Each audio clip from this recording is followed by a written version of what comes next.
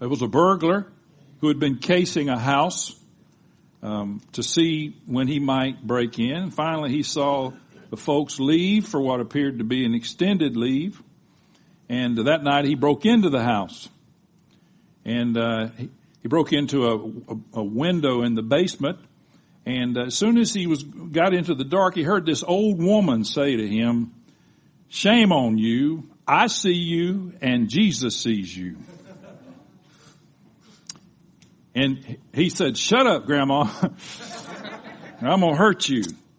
And shined his flashlight around and never could find Grandma. So kept on shining around and finally found this cage in the corner.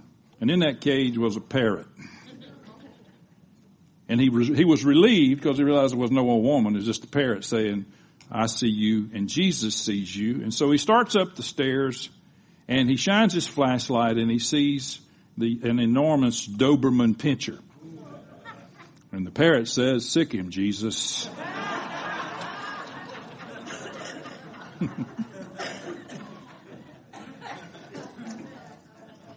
I see you and Jesus sees you.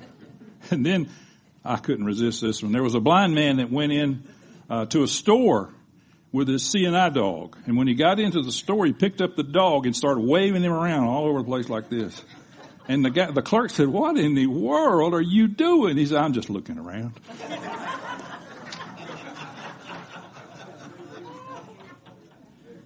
Enough of that. Seeing. We've been talking about seeing since the first of the year, seeing past the grasshopper mentality, seeing the Lord, seeing the real Jesus. And today we're going to go one step further, seeing the people. And so after talking about seeing the Lord and having an appropriate response to seeing the Lord, and you'd have to go back and hear that message, it's on the podcast. And after seeing, we can't see Jesus with our physical eyes, but with our spiritual eyes, seeing the real Jesus we talked about last Sunday, who he really is. We pray that our eyes are opened to the people around us and that we could see them as Jesus did. My concern is that we have reduced Christianity to facilities and statistics. How big of a building do you have? Pastors used to get together and say, "How many are you running on Sunday?" Of course, I'd always mess them up. I said, "I run them all off." There's nothing wrong with having buildings and nothing wrong with how many people you're responsible for, but we've reduced the measure of Christianity to facilities and statistics. And we've traded the organic for the organization. God's bottom line is always, everybody say it together, people. We love church buildings and structures, and we have to have an organization, and we have to have all of those things, but all of that, I say to our elders all the time and to our staff, everything we do, from Sue Douglas meeting people at the front door, to the children's church, to the youth ministry, and the list goes on, home small groups, everything. Everything we do funnels to one bottom line, and that's changed lives. People. And so, I wanted to talk a little bit about seeing the people. If you'll turn with me to Matthew 9, I'm going to throw you just a little bit of a curve today. I'm going to be reading today from the New American Standard Bible. There's a wording there that I really like. And by the way, it's my humble opinion, because I heard Derek Prince say it one time, that the New American Standard is the most accurate version you can have. It's not always the most readable, but it is because it's a word-for-word translation. If you would stand with me while I read verses 35 through 38. And this Bible is not a large print, so I'm going to have to pick it up. And verse 35 begins, Jesus was going through all the cities and villages, teaching in their synagogues and proclaiming the gospel of the kingdom, and healing every kind of disease and every kind of sickness. Seeing the people, let's say that together. Seeing the people. Now your margin there, even in the New American Standard, will say crowds, and most of your versions will either say crowds or multitudes there. We'll come back to that. He felt compassion for them because they were distressed and dispirited like sheep without a shepherd. And then he said to his disciples, the harvest is plentiful, but the workers are few. Therefore beseech the Lord of the harvest to send out workers into the harvest. You could be seated.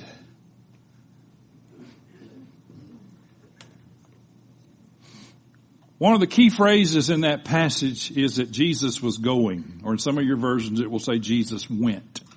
Jesus was going.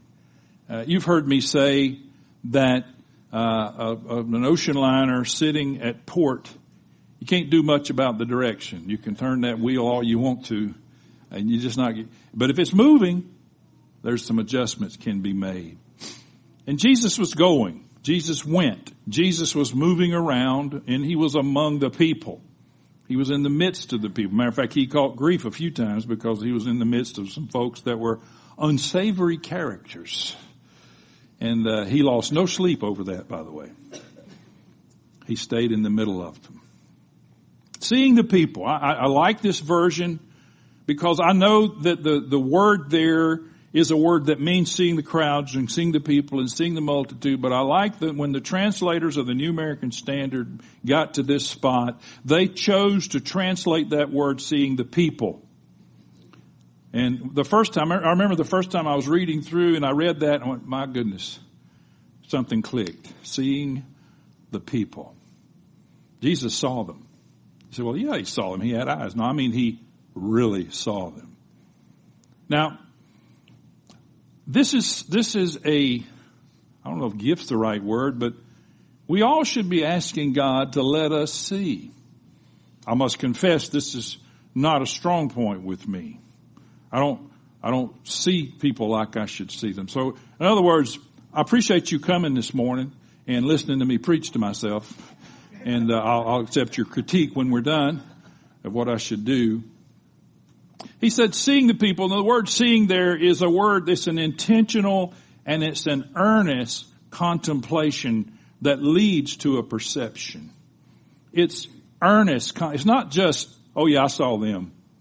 There's something deeper than that. There's a contemplation going on here. We often use a word, or we see a word in the New Testament for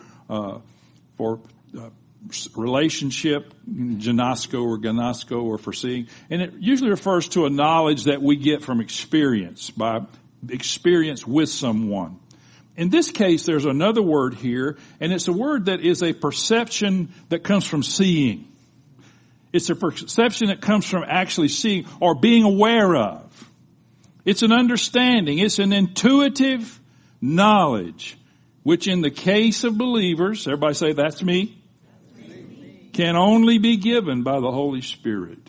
So we're looking for the Holy Spirit to allow us to see something that cannot be seen with the natural eye, but can be seen with the spiritual eyes and discerned and contemplated. When Jesus looked across the multitudes, he didn't just see human bodies, he saw people.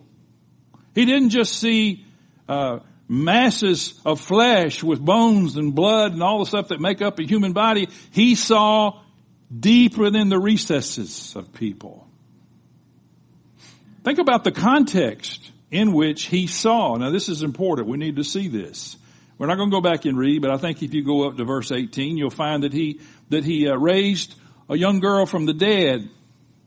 And while he was on his way to raise this young girl from the dead, a lady who had an issue of blood touched the hem of his garment, and she was healed. Remember he said, who touched me? She was healed. Then he healed 2 blind men who had been following him. And then he ran across a demon-possessed man who was mute, and he cast the demons out of the man, and he was delivered, and he was free. And Matthew writes that he was healing every disease and every affliction. Oh, here's the context. Don't miss it. In that context, healing the girl, or raising the girl, healing the woman, healing the blind man, casting out the devils out of the man, healing every disease and every affliction. In that context, the Bible says Jesus saw them. He saw the people and he had compassion. Now hear what I'm about to say, and don't misunderstand what I'm about to say. I'm going to read it, so and I wrote it down, so blame me. Great teaching and preaching and even a healing touch from the Master doesn't necessarily improve one's spiritual condition. I've known people to get healed of a death disease that they would have died shortly, healed, and turn their back on God. I'm not against healing, thank God. I'm for it. Everybody say I'm for it. I'm for healing. But I want to tell you, Jesus, after healing all these people, still saw the people as having a deficiency. He saw something. When he really perceived the people, he was moved in his insides. He was moved in his... Spurgeon says that the original word here is what he calls a remarkable word. And by that he means that it's not even found in classical Greek or the classic Greek language. It's not found at all. And that he says that he calls them evangelists, the writers of the Gospels, actually coined a word here. Did I have that word, William? I practiced this. It looks like spaghetti. I think it's splagnismi. And that's real important. You can leave out of here today and say you heard somebody pronounce that. Okay. But it's a word they coined because the Greek language didn't have one that suited their purpose, so they invented one. So by the way, you can do that too. Just invent a word if you don't have one. They invented it because they wanted to communicate something internal. They wanted to communicate something deep down into the recesses of Jesus' being. He was moved deep in his insides. Now, all of us can relate to that somewhat in dealing with people, children. You know, one of the hardest things to do, and I know some of you have gone through that and are now, one of the hardest things to do is to stand by and watch a child that's sick and your insides ache because you can't do anything except pray for them. You wish you could trade places with them, but you can't. You just got to watch that. When ours were little, that was hard to do. Now that they're grown, I don't care. Sorry, Adam.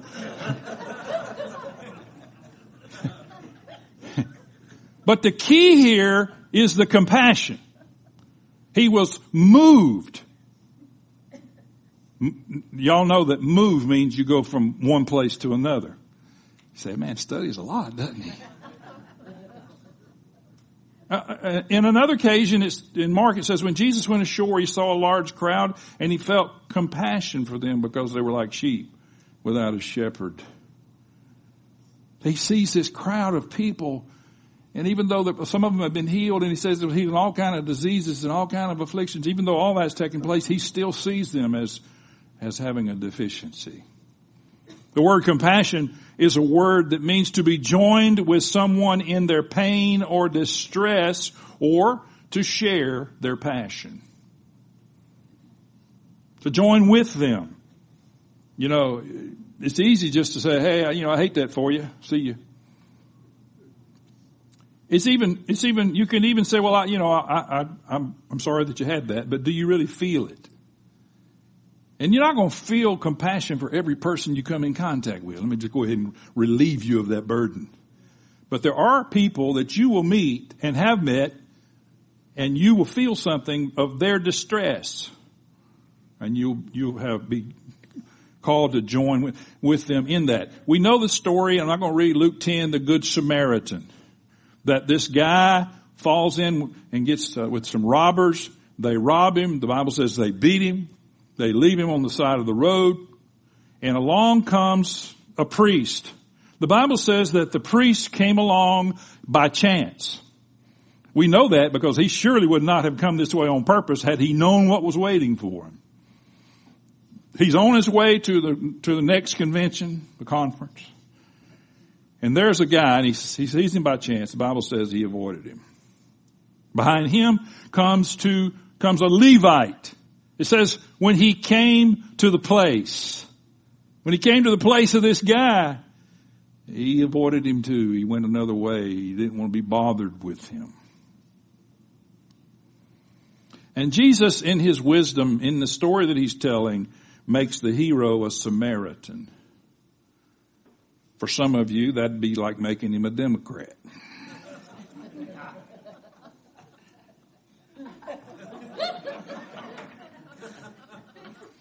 And that's what those people thought. That's what those people thought when they heard the word. They didn't think Democrat. They thought Samaritan. That's the scum of the earth. That's a mixed race. That's the lowest of low. How could Jesus even cause this man to be the hero? But it says the Samaritan came along as he journeyed. Now don't miss this. As he journeyed. As you journey, will encounter people that God will allow you to see with your insides. And you'll be moved on your insides. It says, as he journeyed. And of course, in that story, the lawyer who asked the question saw this man as nothing more than a name to study. The robbers saw him as a nobody, a worthless human being. The priest and the Levite saw him as a bother to avoid, but the Samaritan saw him as a neighbor to serve. He saw him. See, the priest saw him and he went on his way. The Levite saw him and he went on his way. But the Samaritan saw him. You hear the difference? The Samaritan saw something the priest and Levite did not see, because the priest and the Levite could not be bothered with this guy. They had spiritual things they had to go do.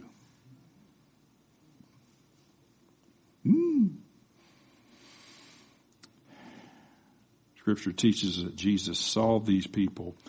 The Christian Standard Bible says they were weary and worn out. They were weary and worn out.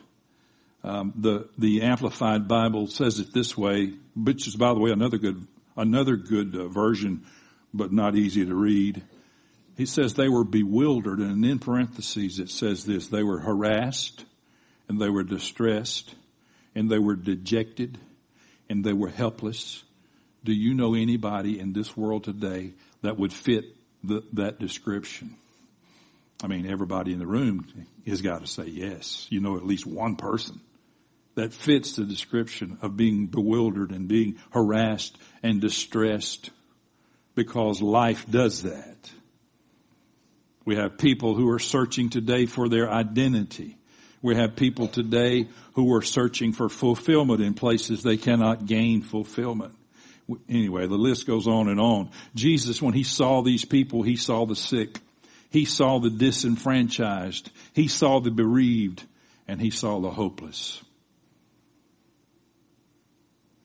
This world is full, and as Don read the fruit of that today, this world is full of people who are bereaved, people who are hopeless, people who are distressed and with life, and they do not know what to do. Let me ask you a question. Do you think you have anything to offer those folks? Let me ask it again. Do you think you have anything to offer those folks?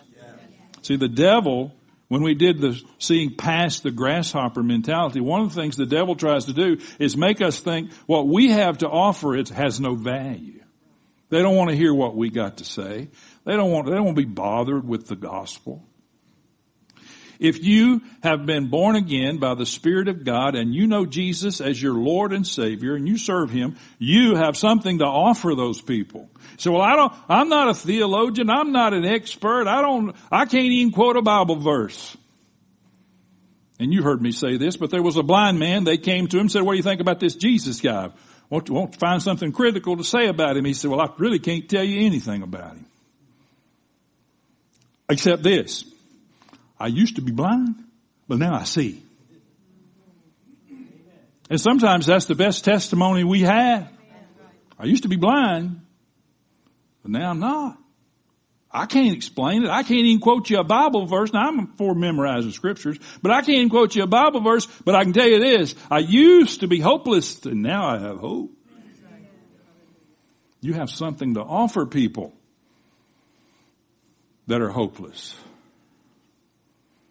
And I said this earlier, but Jesus saw them deeper than their physical exteriors. I don't know if the eyes are really the windows of the soul. That's not a Bible verse. But I know that when you talk to people, if you look at their eyes, you'll see something. Now, I've talked to people that I looked into their eyes and I thought I saw a bunch of buddies in there having a party.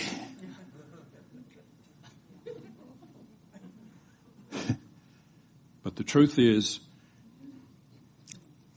man, teach the younger generation to look people in the eye. I mean, I'm not as good at it as I want to be, but it bugs me when I try to talk to a young person. They're looking at their feet. Well, or they're looking at the ceiling. I did that one time at a basketball practice.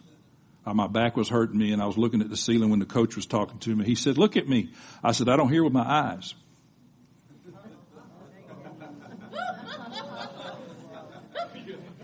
You know what happened next. And he was right. If you look people in the eyes, you'll allow the Holy Spirit to show you something.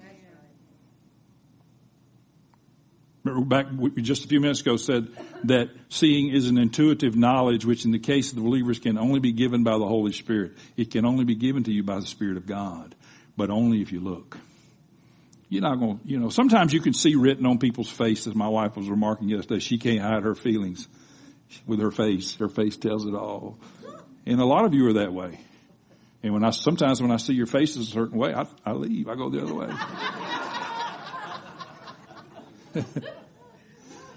Not really. Yeah, I'm not. Anyway, you figure it out.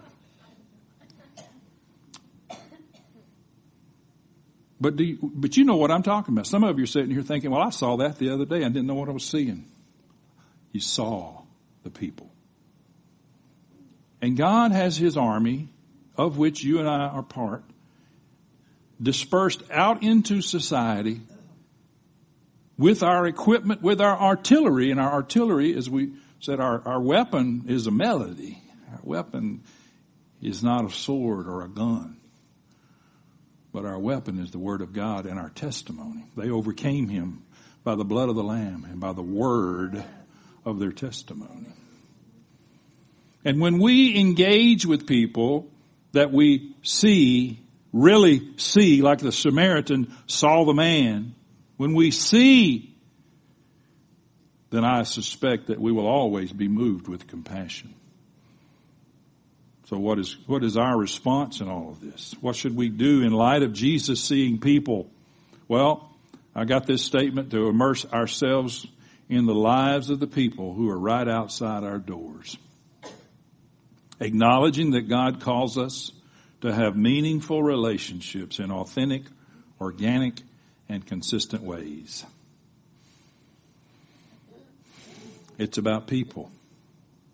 Now, again, I'm going to repeat myself. You don't have to be engaged with 1,000 people or 100 people. Just whoever God's put in your path. When you're journeying, who is it that God puts in front of you? Who is it? Or whose name does God put on your mind that you might need to go find? So our response should first and foremost be, send me out. I remind you that the Great Commission, go and make disciples of all nations, some tenses of the verb there are translated to mean as you are going, or while you are on your way, or while you are journeying, make disciples. Send me out. By the way, the word there in verse 38 in this passage, he said, therefore beseech the Lord of the harvest to send out workers into his harvest. He said in verse 37, the harvest is plentiful, the workers are few. don't pray that prayer. Don't pray for God to send out workers into the harvest, because I can tell you from experience, He's going to send you. So actually, you should pray that prayer, but be ready to go. Sometimes over the years, I've gotten people that'll call the office here. None of you, but they'll have this great idea. I think the church needs to do this and the church needs to do that. And I got this program that would work great. And y'all know what I ask them. When can you start? Some people have done that don't even attend this church. And they want to take their great idea and put it on the church. And I said, well, that's a great idea. Let me know how I can help you. Why? Because people want to have great ideas, but they don't want to do anything. Do something? No. Send me out. The word there in verse 38 is a word that means to send out with force. Not force you to go, but it's a thrust. It's not just a, okay, why don't you think about and consider going out there, maybe talking to, maybe seeing people. No, it's not that. It's to be thrust into something. It's got some volume behind it. Pray the Lord that He would take you and me and throw us into the mix with force. Now again, not forcing us, but with force. In other words, it's important. If your child was about to step onto the interstate, you would not just meekly and mildly tippy-toed out to the street to get that child. There'd be some force behind you. You'd tackle them. They'd scrape their knee if you tackled them, but you'd save their life. And then they would say to you, I thought you was going to let me make my own decisions.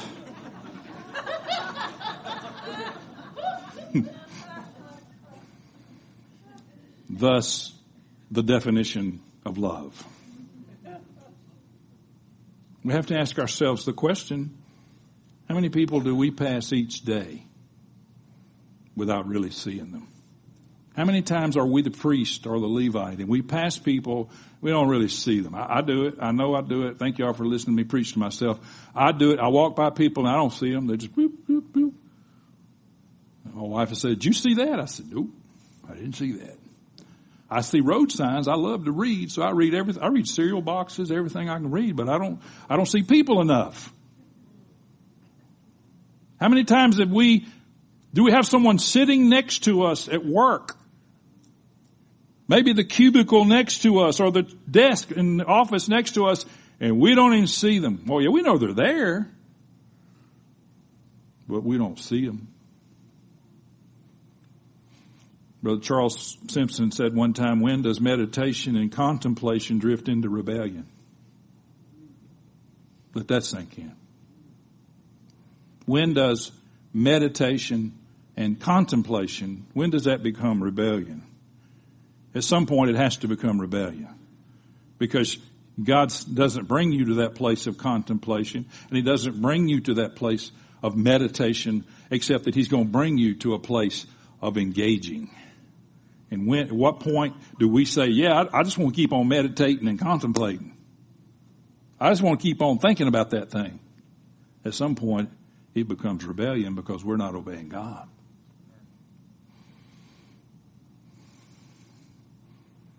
We need to go from can't to can, from want to will.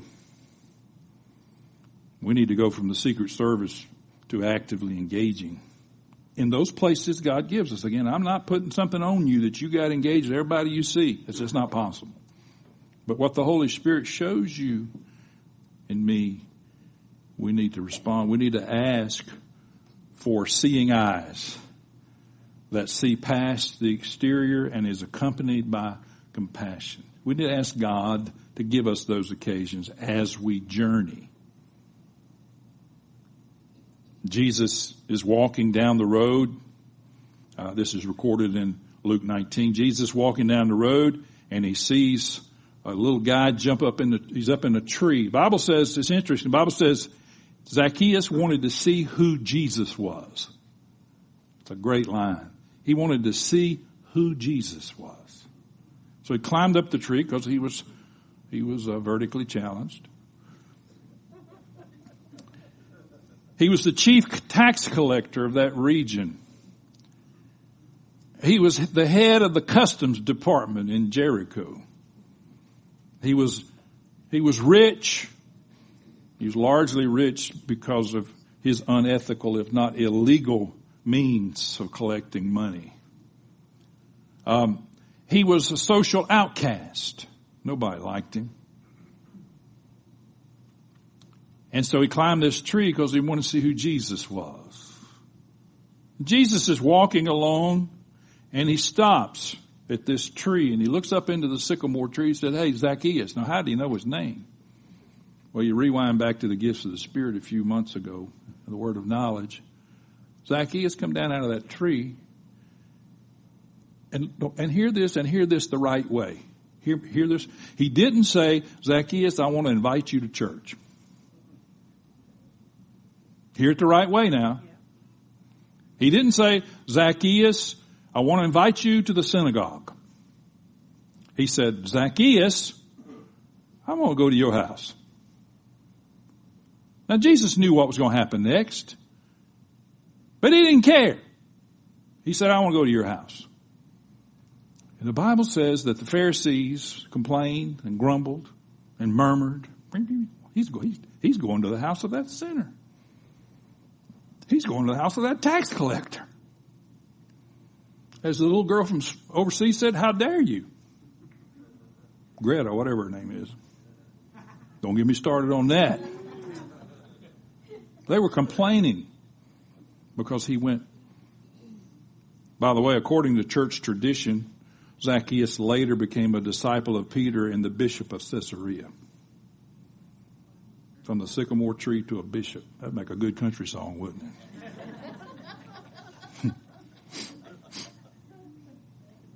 Why did he stop? Why did Jesus stop? All the people. Why did he stop? He saw it. I'll come back to that. What lessons do we learn from this story? Well, the first one is that short people really do have a reason to live.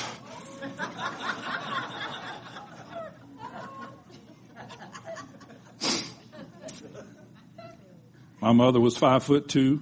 My daddy used to tell her she was sawed off and hammered down. She still stayed with him for 59 years. And the only reason they weren't married any longer is because he passed away. Short people. Oh, okay, let me go to number 2. I think Jesus saw the heart of Zacchaeus.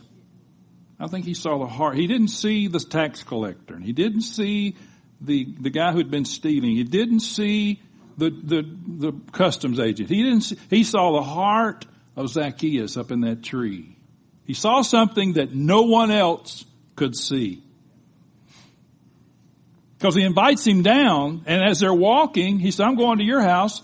And he says, "Today, salvation has come to your house, Zacchaeus." And Zacchaeus begins to repent of his sins. And he's repenting. So Jesus saw something and drew it out of him. Because he saw. John Peter Lang commentary says, "What is truly divine consists in this, that our Lord at once fathoms the heart of the man." Which tells us that we should never prejudge who God might cause you to see. Don't prejudge who that person might be that you're on your journey and you see them in their proverbial sycamore tree. And God shows you their heart through their eyes. Don't prejudge who that might be. And don't miss this part either, because we know they were there. Jesus walked past the religious crowd of the day and focused on him. He walked past the Pharisees and the Sadducees, all those people that were grumbling. The main reason they were grumbling because he walked past them. Walked right past them to this tax collector up in a tree. He's focusing on the outcast. Why? Why did he do that? Why did he stop? Why did he look up and why did he call him down? Why did he invite himself into Zacchaeus' home? And I said it earlier, I'll say it again. Because he saw him. Everybody else just saw the tax collector up in the tree. Jesus saw Zacchaeus. And he responded.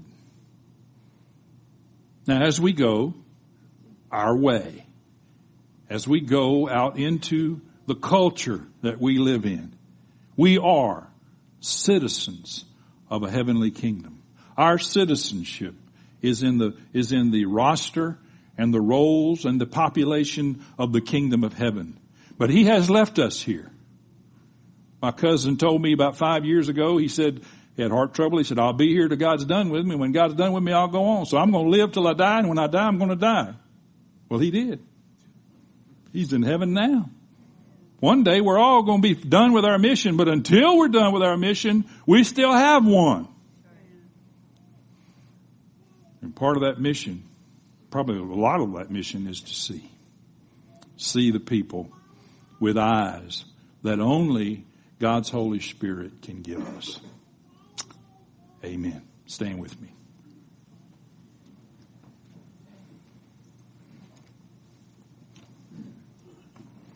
Lord Jesus, we recognize that we can't even have this kind of vision without your Holy Spirit's help. We recognize that we could be like the priest or the Levite and just sort of avoid a situation. But in those situations, in those encounters that you have ordained, and in our journey as we are going our way, as we encounter these people, let us see.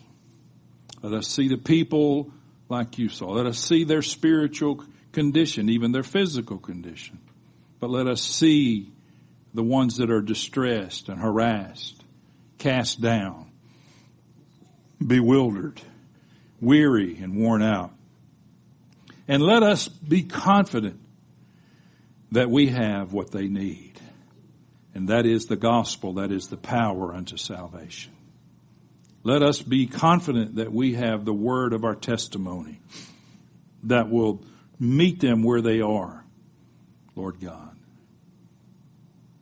We recognize once again that the economy of life is about people. So help us each one as soldiers in your army. Help us to each one be open and aware to those times that you're causing us to see someone deeper than their exterior. And once again, we pray that in that situation, that your kingdom would come and that your will would be done just like it's being done in heaven, and that you would use your church as vehicles and channels by which that kingdom could come into that life. We thank you for this day of gathering. We thank you for the ministry of your Spirit that's being done and has been done in our hearts today. And we thank you that we can go out of this building and go out into this society carrying with us that which you have placed within us. Thank you, Lord Jesus. And everyone said, Amen. God bless you. You're dismissed. Thank you.